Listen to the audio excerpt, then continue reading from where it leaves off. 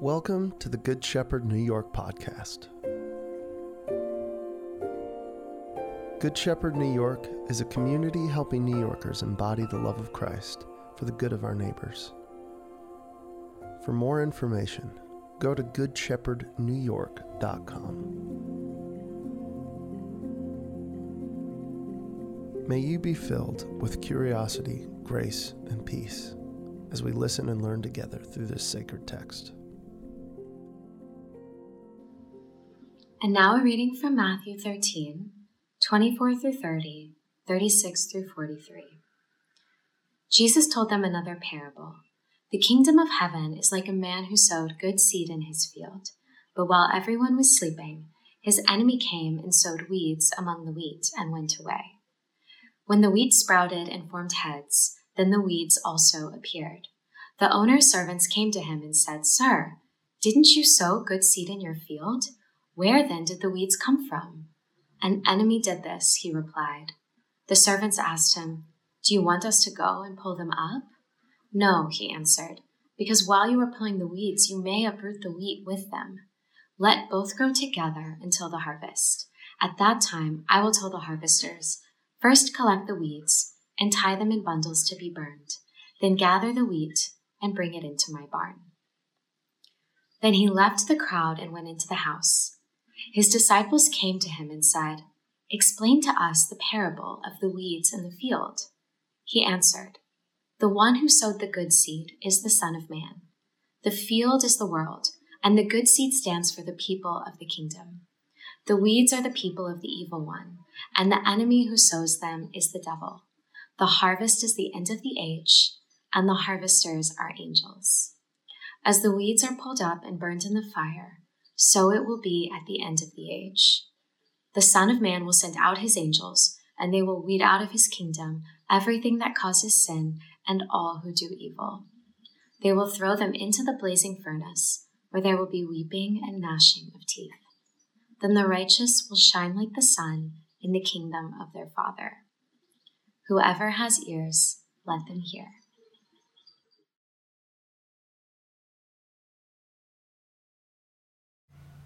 Good morning, Good Shepherd. We're so glad that you've joined us again on this Sunday for Digital Church. And as you can tell by my mustache, I'm on vacation. I'm here to introduce to you our guest preacher for the morning, Bishop Ed Gungor. Ed is a good friend, dear friend, and a mentor along the way. He's the presiding bishop of the Diocese of St. Anthony and also helps lead a thing called the Order of St. Anthony, which I've participated in for a couple of years. He's married to his wife, Gail. They live currently in Tulsa, Oklahoma, where they help lead Sanctuary Church. But for a couple of years, they lived in New York City, and they were present with our community. They loved us, they served us so well, and they ministered to us. And so we're so grateful to have them back ministering to us in this medium. Bishop Ed is a brilliant mind and a warm heart. He has studied theology and has a master's in history, and he's currently working on his PhD in theology, which is focused on the intersection of philosophy and theology. And so you're in for a treat. We're so glad that he's joining us this morning. Also so glad he's helping make this vacation possible for me so I can get a little bit of rest. So give a warm ear to Bishop Ed Gungor. Good morning. It's wonderful to be with you today. We're going to be sharing from the parable that you heard in the Gospels. The parables of Jesus are given to us to help us understand how God is at work within the world. And as in our reading, Jesus would often say, the kingdom of heaven may be compared to, and then he would launch into one of these parable stories. There are a number of Jesus parables that are agrarian in nature. That, in other words, they have farmers and seeds and plants and harvests, the stuff of farming. And in this particular parable, someone has sown some good seed, and that good seed's growing. But somewhere in the process, someone else enters in that Jesus ends up calling an enemy, and they have planted weeds, something that could potentially ruin the good plants. And the workers who are working with the sower grow concerned, and they ask the master, "Did you not sow good seed in the field? And where then did these weeds come from?" And the master answers, "An enemy has done this." And then the workers say, "Well, do you want us to go and gather up all the weeds?" And the master says, No, for in the gathering of the weeds, he says, you might uproot the wheat along with them. So let both of them grow together, he says, until the harvest. And then at harvest time, the master says that he'll tell the reapers how to deal with the weeds. Now, there are three kind of pastoral reflections that I have from this particular parable that I'd like to share with you. First, the image of the seed that's often used by Jesus in the parables, this image generally refers to potential. I mean, all seed is the potential of something more than what it is, right, in seed form. An apple seed has an apple tree in it and other apples in it, even though that's not immediately obvious when you look at the seed. In this particular parable, the seed comes from the sower, who stands for God or for Christ. And the claim is that God, who is good, sows good into this world and into our lives. This is what's known as the kingdom of God. It's the sowing of good. But notice that the good God sows into the world, that it's when God sows into the world, when God acts in the world, it's most often done in the form of potential. In other words, it's done, God's action results in seed. In other words, not fullness. God is in motion in our world and in our lives, but it isn't full. The good is partial. It's not complete because it's seed.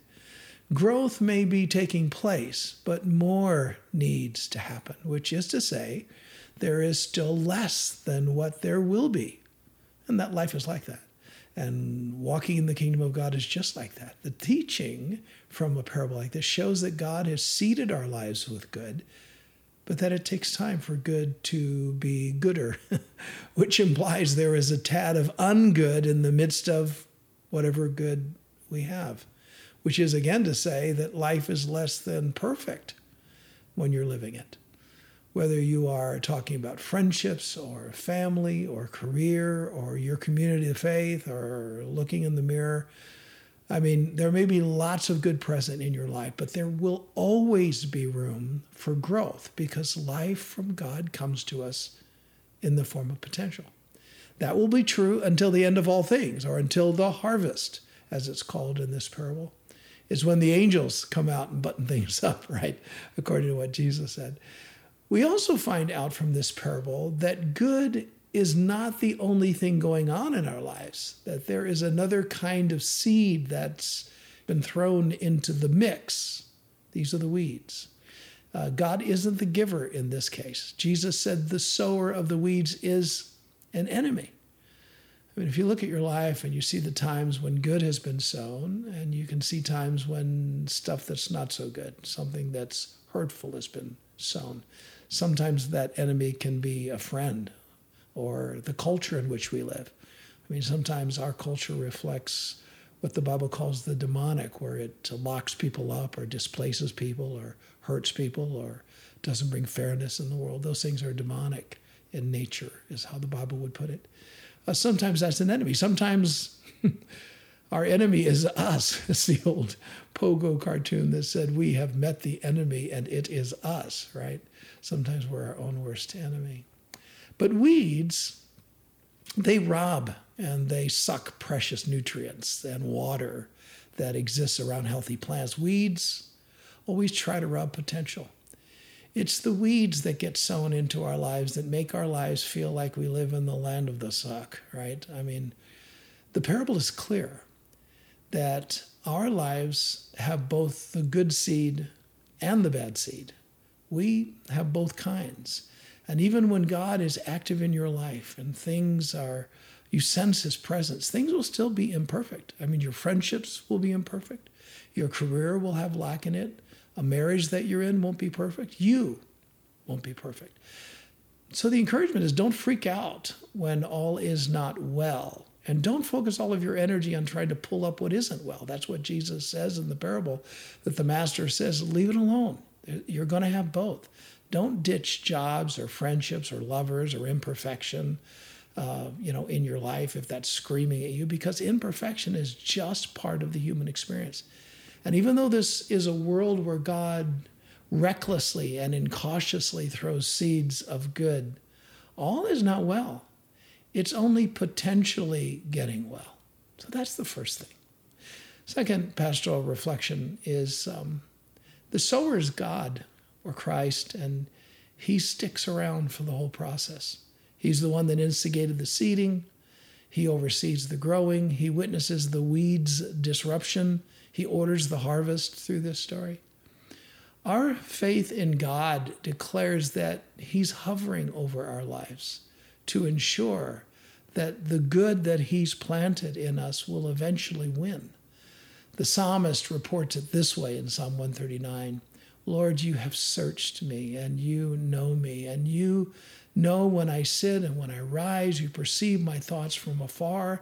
You discern my going out and my lying down. You're familiar with all my ways. Before a word is on my tongue, you, Lord, know it completely. You hem me in behind and before, and you lay your hand upon me. It's not talking about slapping. It's talking about an extension of blessing when they would lay hands to bless someone, a child or someone that's a leader. He says, such knowledge is too wonderful for me, too lofty for me to attain. Where can I go, the psalmist says, from your spirit? Where can I flee from your presence? What that's saying is that God is always with us, and that he is with us in the process of sowing good in our lives and realizing that the enemy sometimes sows bad in our lives, but he's there with us. And somehow the potential of that seed God carries within God's self. The potential and the fulfillment of the promise of good we can be assured of because God is with us. And when you have God, the fullness of good is with you, even though the reality of that good is not yet. One of the texts that the lectionary attaches to this parable that we read this week is from Genesis.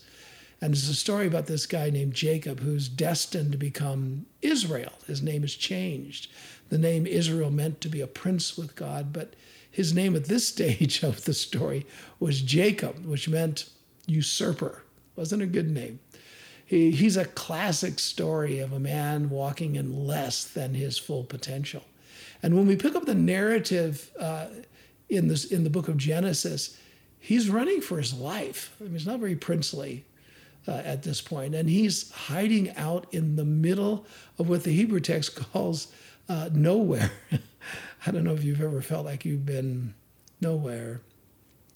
And while he's sleeping there in this place called nowhere, he has a dream. And the narrative is, this is in Genesis 26. It says, Jacob had a dream in which he saw a stairway resting on earth with its top reaching into heaven and the angels of God ascending and descending on it. If you remember from the gospel reading, we had angels going about as well. The angels show up somehow. They're involved with the bringing full potential of good into reality. I don't have any idea how that works or if it's mostly metaphor, but the point is somehow something's going on when nothing is absolutely perfect. Something's going on when things are not right or just sitting partially good. And then the text reads that when Jacob awoke from sleep at that place he was at, he thought, surely the Lord is in this place, and I was not aware of it. See, here's the point. When God is with you, your unrealized potential is safe. And God is with you even when things don't look right. He's with you to make sure that the good comes to pass. So stick in there. I mean, even if you're running for your life and you're in a place called nowhere, stick in there. God is with you.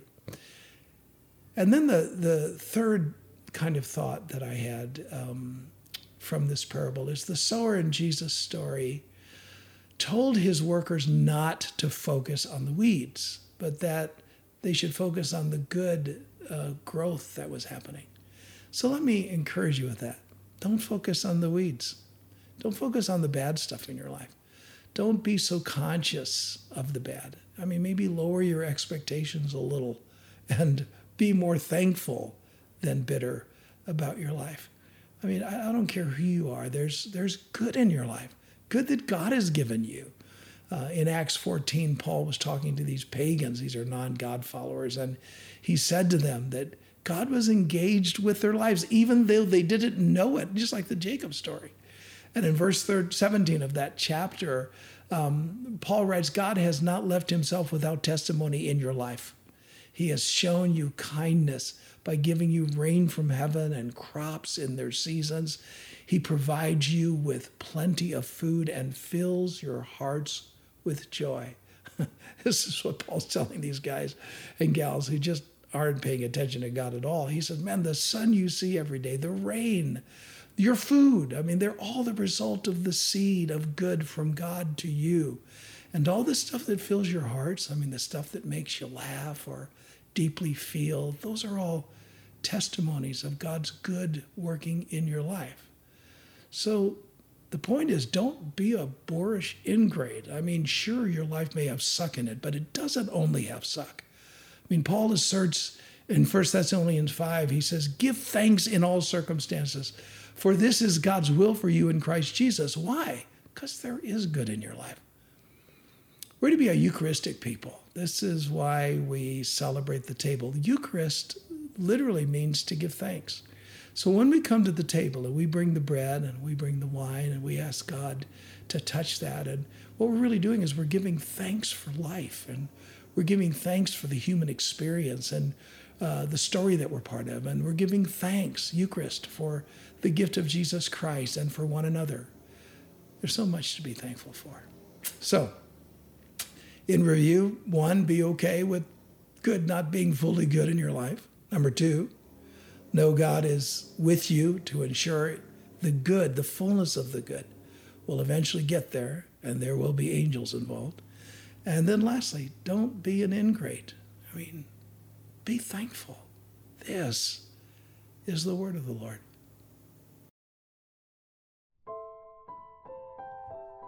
Thank you for listening to the Good Shepherd New York podcast. Good Shepherd New York is an interdenominational church centered around the life and teachings of Jesus Christ. Our church is theologically rooted in the Apostles' and Nicene Creeds, but we welcome people of any or no religious backgrounds to participate in our community.